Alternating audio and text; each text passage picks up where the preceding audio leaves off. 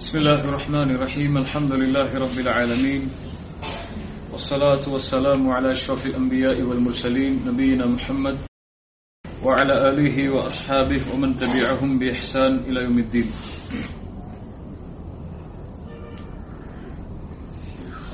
நம்முடைய கடைசி அமர்வு மக்காவில். அல்ஹம்துலில்லாஹ், அல்லாஹ் ரப்புல் ஆலமீன் இத்துணை நாட்கள் அவனுடைய புனித பூமியில் வாழ்வதற்கு, தங்குவதற்கு, உறங்குவதற்கு, அவனை வணங்குவதற்குரிய வாய்ப்புகளை அல்லாஹ் நமக்கு தந்தார். அல்ஹம்துலில்லாஹ். நம்முடைய கடைசி பிரிவு சில நினைவுகளோடு இருந்தால் நம்முடைய மீது இருக்கக்கூடிய வாழ்க்கைக்கு அது உதவியாக இருக்கும். இந்த தவாஃபில் சூரா தாஹாவுடைய சில வசனங்களை ஓதிக்கொண்டு தவாஃப் செய்து கொண்டிருக்கும் போது ஒரு வசனம் வந்தது. அதற்கு மேல் என்னால் குர்ஆனை ஓத முடியவில்லை. என்னுடைய உள்ளத்தில் எழுந்த சில கேள்விகள் உங்களுடைய உள்ளத்திலும் எழுந்தால் நம்முடைய ஈமானிய வளர்ச்சிக்கு அது உதவியாக இருக்கும். அல்லாஹ் சொல்கிறான் அந்த வசனத்தில், இன்னஹு மய்யதி ரப்பஹு முஜ்ரிமன், யார் நாளை மறுமையில் என்னை சந்திக்கும் போது பாவியாக சந்திப்பாரோ, இன்னஹு மய்யதி ரப்பஹு முஜ்ரிமன், அவருடைய ரப்பை யார் பாவம் செய்த நிலையில், பாவியான நிலையில் சந்திப்பாரோ, அல்லாஹ் ரப்புல் ஆலமீன் அவருக்கு ஜஹன்னமை தயாரித்து வைத்திருக்கிறார். ஃபஇன்ன லஹு ஜஹன்னம், அவர்களுக்கு அல்லாஹ் ஜஹன்னம் என்ற நரகத்தை தயாரித்து வைத்திருக்கிறார். அவர்கள் அங்கே வாழவும் முடியாது, சாவவும் முடியாது. யார் அதே நிலையில் தன்னை முஃமினாக ஆக்கிக் கொண்ட நிலையில் அல்லாஹ்வை சந்திக்கிறாரோ அவர்களுக்கு அல்லாஹ் உயர்ந்த அந்தஸ்துகளை வைத்திருக்கிறார். இரண்டு வசனம். நான் நாளை மறுமையில் அல்லாஹ்வை எப்படி சந்திக்கப் போகிறேன்? என்னை படைத்தவனே, என்னை பரிபாலிப்பவனே, இந்த உலக வாழ்க்கை எனக்கு கொடுத்தவனே, நான் வாழக்கூடிய இந்த ஒட்டுமொத்த வாழ்க்கைக்கும் சொந்தக்காரன் யார்? அல்லாஹ். எனக்கு செல்வத்தை கொடுத்தவன் யார்? அல்லாஹ். உணவை கொடுத்தவன் யார்? அல்லாஹ். இந்த வாய்ப்புகளை கொடுத்தவன் யார்? குடும்பத்தை கொடுத்தவன் யார்? குழந்தைகளை கொடுத்தவன் யார்? மனைவியை கொடுத்தவன் யார்? நான் அனுபவிக்கக்கூடிய எல்லா விஷயங்களுக்கும் சொந்தக்காரன். வமா பிக்கும் மின் நிஅமத்தின் ஃபமினல்லாஹ், உங்களிடத்தில் இருக்கக்கூடிய எல்லா அருட்கொடைகளும் உங்களுக்குரியதல்ல, அல்லாஹ்விற்குரியது. வ அதாக்கும் மின் குல்லி மா சஅல்துமு, நீங்கள் கேட்ட எல்லா விஷயங்களையும் அல்லாஹ் உங்களுக்கு கொடுத்திருக்கிறார். வ இன் தஉது நிஅமத்தல்லாஹி லா துஹ்ஸூஹா, அல்லாஹ்வுடைய அருட்கொடைகளை நீங்கள் என்ன ஆரம்பித்தால் எண்ணி முடிக்க முடியாது. லில்லாஹி மா ஃபிஸ் ஸமாவாதி வ மா ஃபில் அர்த், வானம் பூமிகளில் உள்ள எல்லாம் யாருக்கு சொந்தமானது? அல்லாஹ்விற்கு. அவன் இந்த உலகத்தில் வாழ்வதற்கு வாழ்வை கொடுத்தான், இது போன்ற வாய்ப்புகளை கொடுத்தான். எனக்கு மரணம் ஒன்று ஏற்பட்டால் ஏற்படுமா? ஏற்படுமா இல்லையா? وجاءت سكرة الموت بالحق والحق أنك تموت والله حي لا يموت, நிச்சயமாக மரணம் எம்மை சந்தித்தே தீரும். நாம் எல்லோரும் ஒரு நாள் மரணிக்கத்தான் போகிறோம். என் மரண செய்தி உங்களுக்கு வந்தடையும் அல்லது உங்களுடைய மரண செய்தி எனக்கு வந்தடையும். இவர் மரணித்து விட்டால் இவருக்காக பிரார்த்தனை செய்யுங்கள் என்று. நடக்குமா நடக்காதா? பெற்றோர்கள் உயிரோடு இருக்கும் போதே பிள்ளைகள் மரணிக்கலாம், பிள்ளைகள் உயிரோடு இருக்கும் போதே பெற்றோர்கள் மரணிக்கலாம். கணவன் உயிரோடு இருக்கும் போது மனைவி மரணிக்கலாம், மனைவி உயிரோடு இருக்கும் போது கணவன் மரணிக்கலாம். யார் வேண்டுமானாலும் அல்லாஹ்வின் அழைப்பை எப்போது வேண்டுமானாலும் ஏற்கலாம். நிலைமை வந்தே தீரும். ஆனால் வரக்கூடிய நிலையில் மரணத்தை சந்திக்கக்கூடிய அந்த நேரத்தில் நான் யார்? என்னை படைத்த இறைவனுக்கு நன்றி உள்ளவனாக அவனை சந்திக்கப் போகிறேனா, அல்லது படைத்த இறைவனுக்கு நன்றி மறந்து காபிர்களுடைய வாழ்க்கையை வாழ்ந்து என் ரப்பை சந்திக்கப் போகிறேனா? இன்னஹு மய்யதி ரப்பஹு முஜ்ரிமன், பாவியாக சந்திப்பவனுக்கு நரகம்தான். முஃமினாக சந்திப்பவருக்கு மட்டுமே அல்லாஹ்வுடைய வெற்றி, அல்லாஹ்வுடைய உதவி. என்னுடைய மரணம் என்னை சந்திக்கும் போது மலாயிகத்துர் ரஹ்மா, அருளுடைய மலக்குகள் வருவார்களா? பாவிகளுடைய உயிரை கைப்பற்றக்கூடிய மலக்குகள் வருவார்களா? பாவிகளுடைய உயிரை கைப்பற்றக்கூடிய மலக்குகள் என் கண்ணுக்கு முன்னால் தோற்றமளித்தால் என் வாழ்வு அதற்கு பிறகு அவ்வளவுதான். நல்லவர்களுடைய உயிரை கைப்பற்றக்கூடிய மலக்குகள் வந்தால் என் வருகையால் அல்லாஹ் மகிழ்ச்சி அடைவான். சுப்ஹானல்லாஹ், அல்லாஹ் ஒரு அடியானை பார்த்து மகிழ்ச்சி அடைவான். ரசூலுல்லாஹி ஸல்லல்லாஹு அலைஹி வஸல்லம் சொன்னார்கள், அல்லாஹ் ரப்புல் ஆலமீன் ஒரு அடியானுடைய உயிரை கைப்பற்றும் போது, தன்னை வணங்கி வழிபட்ட ஒரு அடியானுடைய உயிரை கைப்பற்றும் போது அல்லாஹ் அவனுக்கு சிரமம் ஏற்படுகிறது. அதை அவன் விரும்புவதில்லை. அல்லாஹ் ரப்புல் ஆலமீன் ஆனால் மன் அஹப்ப லிகா அல்லாஹ் ஹப்பல்லாஹு லிகாஹு, ஒருவன் தன் இறைவனை சந்திக்க வேண்டும் என்ற ஆசையில் வாழ்கிறான் என்றால் அவன் மரணித்ததற்கு பிறகு அவனை சந்திக்க வேண்டும் என்று அல்லாஹ் விரும்புவான். நமக்கு அல்லாஹ்வை சந்திக்க வேண்டும் என்ற ஆசை உண்டா? அப்படி என்றால் மரணத்திற்கு தயாரா? நாம் தயாரா? ரப்பை சந்திக்க வேண்டும் என்ற ஆசை இருந்தால் மரணத்திற்கு நான் தயாராக இருக்க வேண்டும். யார் அல்லாஹ்வின் சந்திப்பை வெறுக்கிறாரோ அவரை சந்திப்பதையும் அல்லாஹ் வெறுக்கிறார். நாம் அல்லாஹ்வை சந்திக்க முடியுமா இந்த அமலோடு? இந்த நேரத்தில் எனக்கு முன்னால் மலக்குல் மௌத் வந்து என்னை அழைத்தால் அவருடைய அழைப்பிற்கு பதில் கொடுப்பதற்கு நான் தயாரா? என் உயிர் ஒடிந்து ஓடும். நான் செய்த பாவங்கள் இதை தடுக்கும்.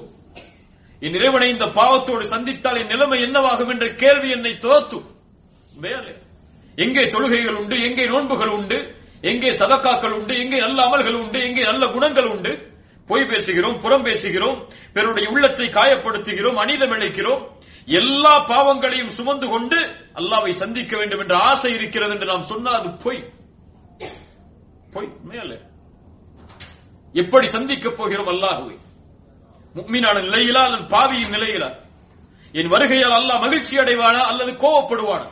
பாவிகளுடைய உயிரை மலக்குகள் சுமந்து செல்லும் போது வானத்தின் கதவை தட்டுவார்கள். அல்லாஹ் சொல்லுவான், லா துஃபத்தஹு லஹும் அப்வாபுஸ் ஸமா, இவனுக்காக வானத்தின் கதவை திறக்காதீர்கள், பூமியில் தூக்கி எறிந்து விடுங்கள் என்று.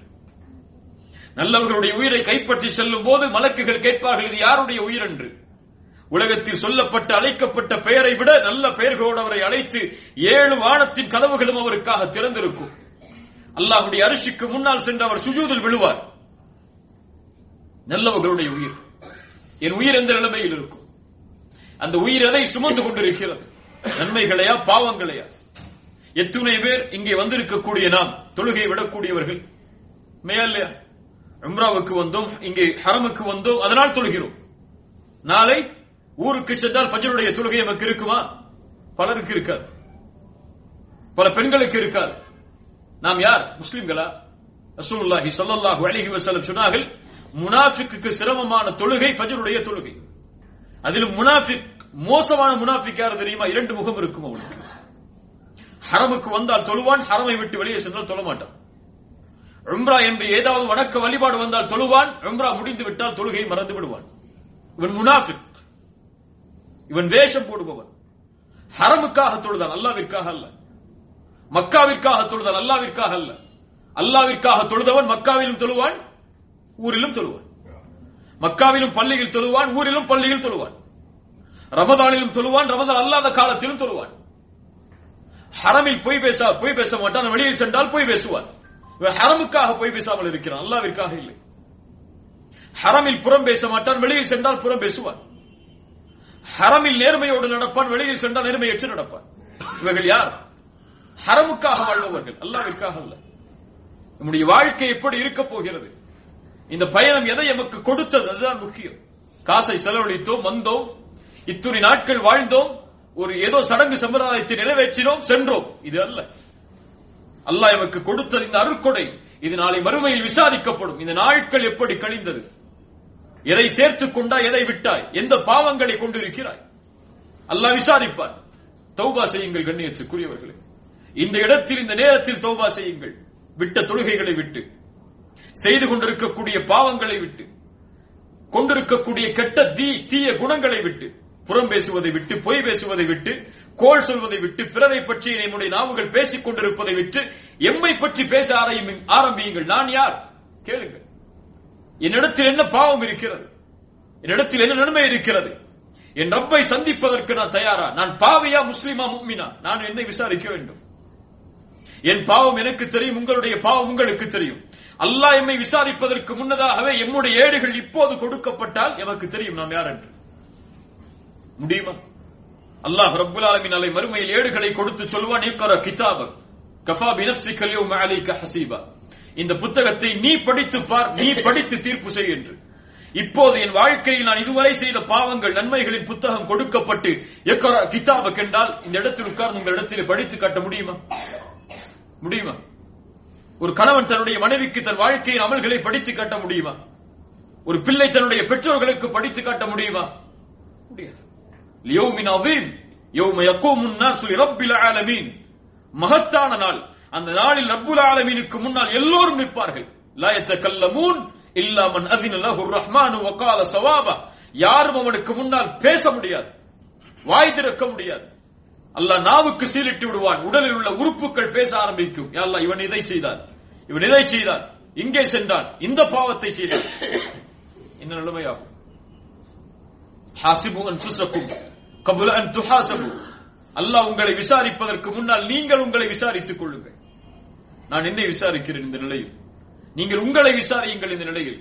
இந்த விசாரணை நம்முடைய வாழ்க்கையை மாற்றும். என் நிலைமை எடுத்துக் கூறும். எம் ரப்பை நாம் எப்படி சந்திக்க வேண்டும் என்பதை எமக்கு எடுத்துச் சொல்லும்.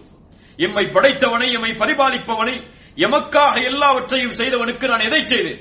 சஹாபாக்களுடைய வாழ்க்கையை பார்த்தோம். சில நபித்தோழர்களுடைய வாழ்க்கையை படித்தோம். அவர்களுக்கு அல்லாஹ் சொர்க்கத்தை கொடுத்தது குறைஷி குடும்பத்தில் பிறந்ததால் அல்ல, ரசூலுல்லாஹ்வுடைய காலத்தில் பிறந்ததால் அல்ல, மக்காவில் வாழ்ந்ததால் அல்ல, மதீனாவில் வசித்ததால் அல்ல.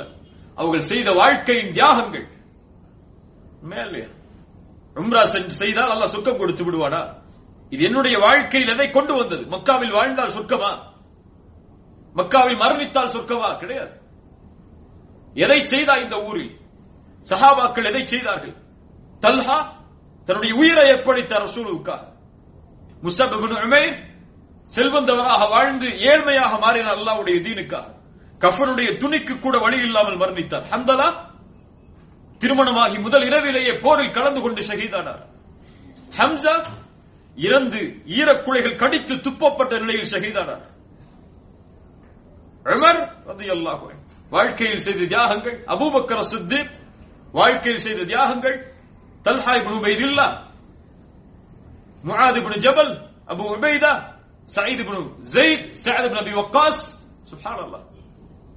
இத்துணை நபித்தோழர்களுடைய தியாகங்களுக்கு முன்னால் நாளை வறுமையில் நாம் இருக்கும் போது நம்முடைய நிலைமை என்ன? பத்ருடைய போர்க்களத்தில் கலந்து கொண்ட நபித்தோழர்கள் பயந்தார்கள் மரண நேரத்தில் நிலைமை என்னவாகும் என்று. உமர் பயந்தார். வைலி வ வைலு உம்மி இல்லம் யர்ஹம்னி ரப்பி.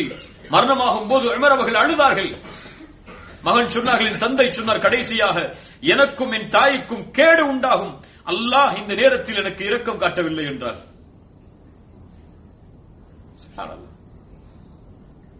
நபித்தோழர் சொன்னார், பத்ருடைய போர்க்களத்தில் கலந்து கொண்ட ஆடை எனக்கு கஃனாக்குங்கள், அந்த ஆடையோடு அல்லாஹ்வை நான் சந்திக்க வேண்டும் என்று ஆசைப்படுகிறேன் என்று. பார்த்தோம் அந்த வரலாறுகளை எல்லாம். எதை கொண்டு அல்லாஹ்வை சந்திக்க போகிறோம்? எந்த அமலோடு நாளை மறுமையில் அல்லாஹ்விற்கு முன்னால் நிற்க போகிறோம்? யாரோடு நாளை மறுமையில் ஒன்று கூட்டப்பட போகிறோம்? அல்லாஹ் பாதுகாப்பானார். தொழுகை கண்ணியத்துக்குரிய முஃமின்களில் அல்லாஹ்விற்கு பிடித்தமான வணக்க வழிபாடு, அல்லாஹ் விரும்பக்கூடிய வணக்க வழிபாடு. அது நிறைவேற்றப்பட்டால் நாளை மறுமையில் முஃமின்களோடு வாழ்வோம். அது நிறைவேற்றப்படவில்லை என்றால் மா ஃபிரௌன வ காரூன உபை இப்னு கலஃப். ரசூலுல்லாஹ் சொன்னார்கள், தொழுகையை பாதுகாக்காதவன் நாளை மறுமையில் ஃபிரௌனோடு, காரூனோடு, உபை இப்னு கலஃப் போன்ற கொடிய முனாஃபிக்குகளோடு ஒன்று சேர்க்கப்படுவான். தொழுகை இல்லாதவன் காஃபிர், முஸ்லிம் அல்ல.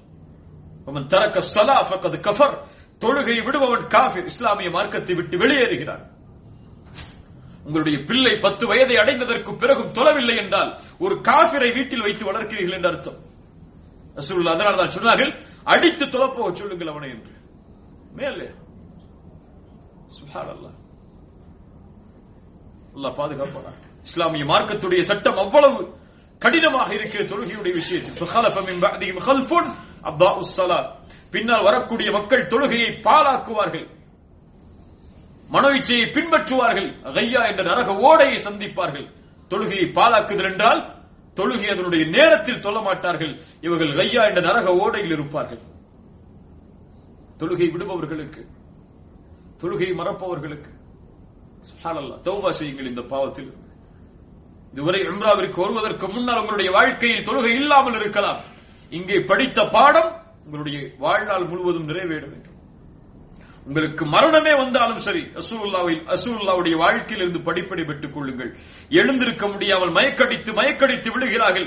அந்த நேரத்திலும் ஜமாஅத்துடைய அதான் சொல்லப்பட்ட பிறகு 2 தோழர்களை அழைத்து 2 தோழர்களுடைய தோள்மாட்டிலும் கைகளை வைத்து பூமியை பாதமாக தரதரவனை இந்த பூமியில் இழுத்தவர்களாக அந்த நேரத்திலும் தொழுகை நிறைவேற்றினார்கள் ரசூலுல்லாஹ் ஸல்லல்லாஹு அலைஹி வஸல்லம்.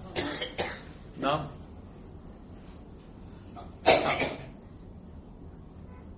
அல்லாஹ் பாதுகாக்க தௌபா செய்யுங்கள்.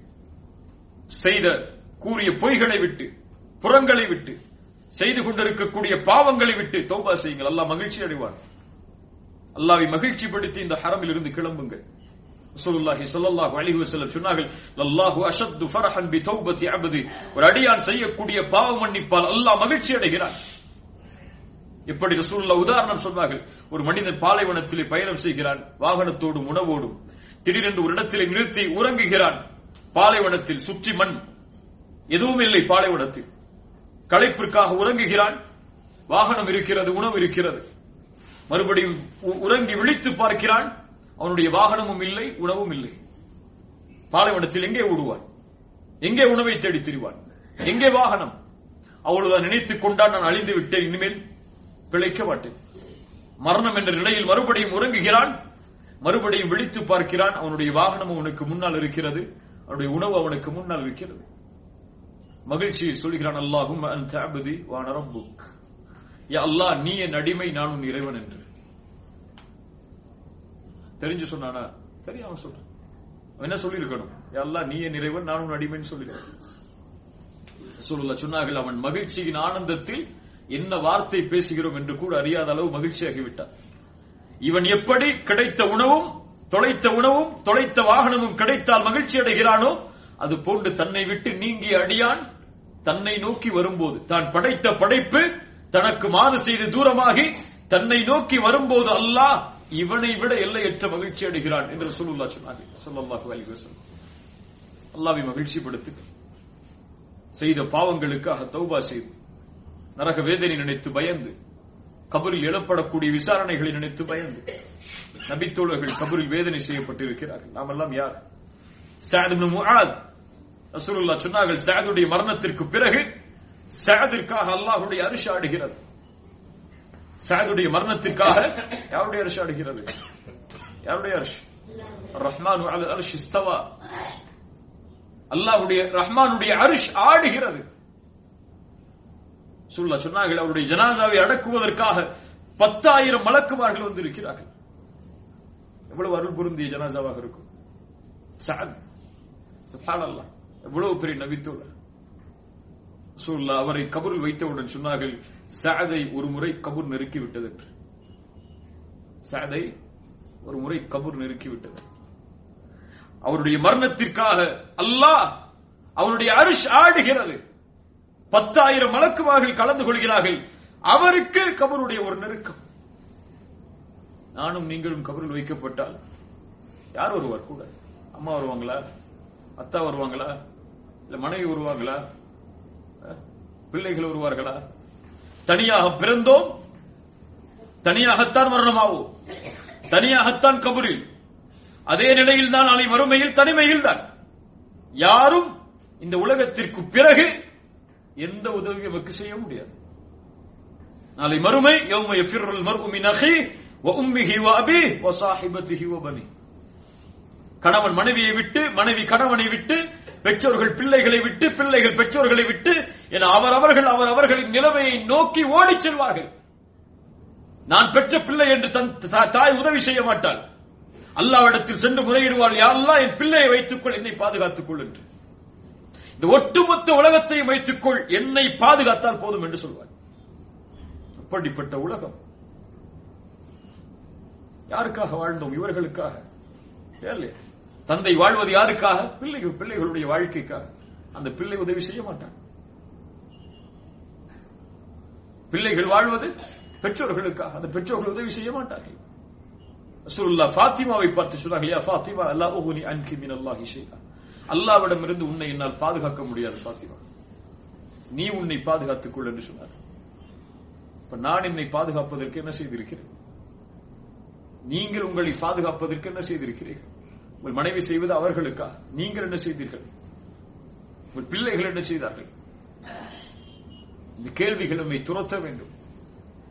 அப்போதுதான் எழுந்திருப்போம் மயக்கத்தில் இருந்து, வெளிப்போம் அல்லாஹ்வை நோக்கி. செல்வம் அல்லாஹ்வுடைய பாதையில். எதற்காக படைக்கப்பட்டோமோ அந்த நோக்கத்தை நோக்கி நடப்போம். உண்டு கழிந்து மகிழ்ந்து வாழ்ந்து மரணிக்கக்கூடிய ஒரு கால்நடை போன்று வாழ்ந்து மரணிப்பதற்கு அல்லாஹ் படைக்கவில்லை. நம்மை ஒரு நோக்கத்தோடு படைத்திருக்கிறார்.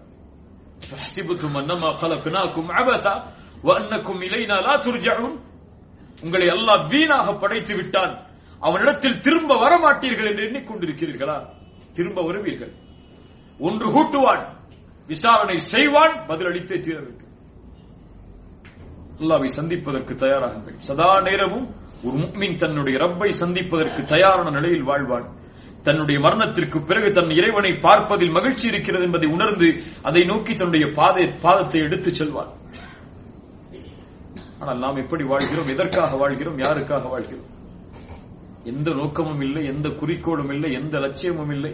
எதற்காக வாழ்கிறோம் என்று எமக்கே தெரியவில்லை இன்னும். ஆனால் மரணம் வரும். எம்மை தேடிக்கொண்டிருக்கக்கூடிய அந்த மரணம் எம்மை சந்திக்கும். எந்த வயதிலும் சந்திக்கும். அது நிர்ணயித்த நாள், நிர்ணயித்த நிமிடம் வந்தால் فإنه ملاقيكم ثم تردون إلى عالم الغيب والشهادة. அது உங்களை சந்திக்கும். அதற்கு பிறகு மறைவான ஞானங்களும் வெளிப்படையான ஞானங்களும் யாருக்கு தெரியுமோ அவனிடத்தில் நீங்கள் கொண்டு செல்லப்படுவீர்கள். فينبئكم بما كنتم تعملون. அதற்கு பிறகு அவன் உங்களுக்கு அறிவிப்பான் நீங்கள் செய்ததை. அல்லாஹ் பாதுகாப்பானாக. அல்லாஹ் நம்முடைய பாவங்களை மன்னிப்பானாக. அல்லாஹ் நம்முடைய அமல்களை அங்கீகரிப்பானாக. அல்லாஹ் எமக்கு கொடுத்த இந்த வாழ்க்கை, அல்லாஹ் எமக்கு கொடுத்த இந்த நாள் அருட்கொடை உடையது. அதை கண்ணியமாக உணர்ந்து அல்லாஹ் ரப்புல் ஆலமீன் அவனிடத்திலே செய்த பாவங்களுக்காக மன்னிப்பை தேடி தூய்மையான உள்ளத்தோடு, சுத்தமான உள்ளத்தோடு, எந்த பாவமும் இல்லாத கரைபடியாத உள்ளத்தோடு நம்முடைய ஊர்களை நோக்கி நாம் திரும்பச் செல்வோம்.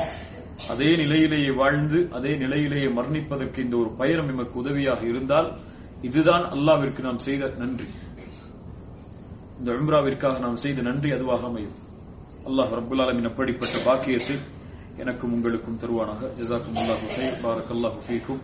அகூலு கௌலி ஹாதா அஸ்தக்ஃபிருல்லாஹ லீ வ லக்கும். அஸ்ஸலாமு அலைக்கும் வ ரஹ்மத்துல்லாஹ்.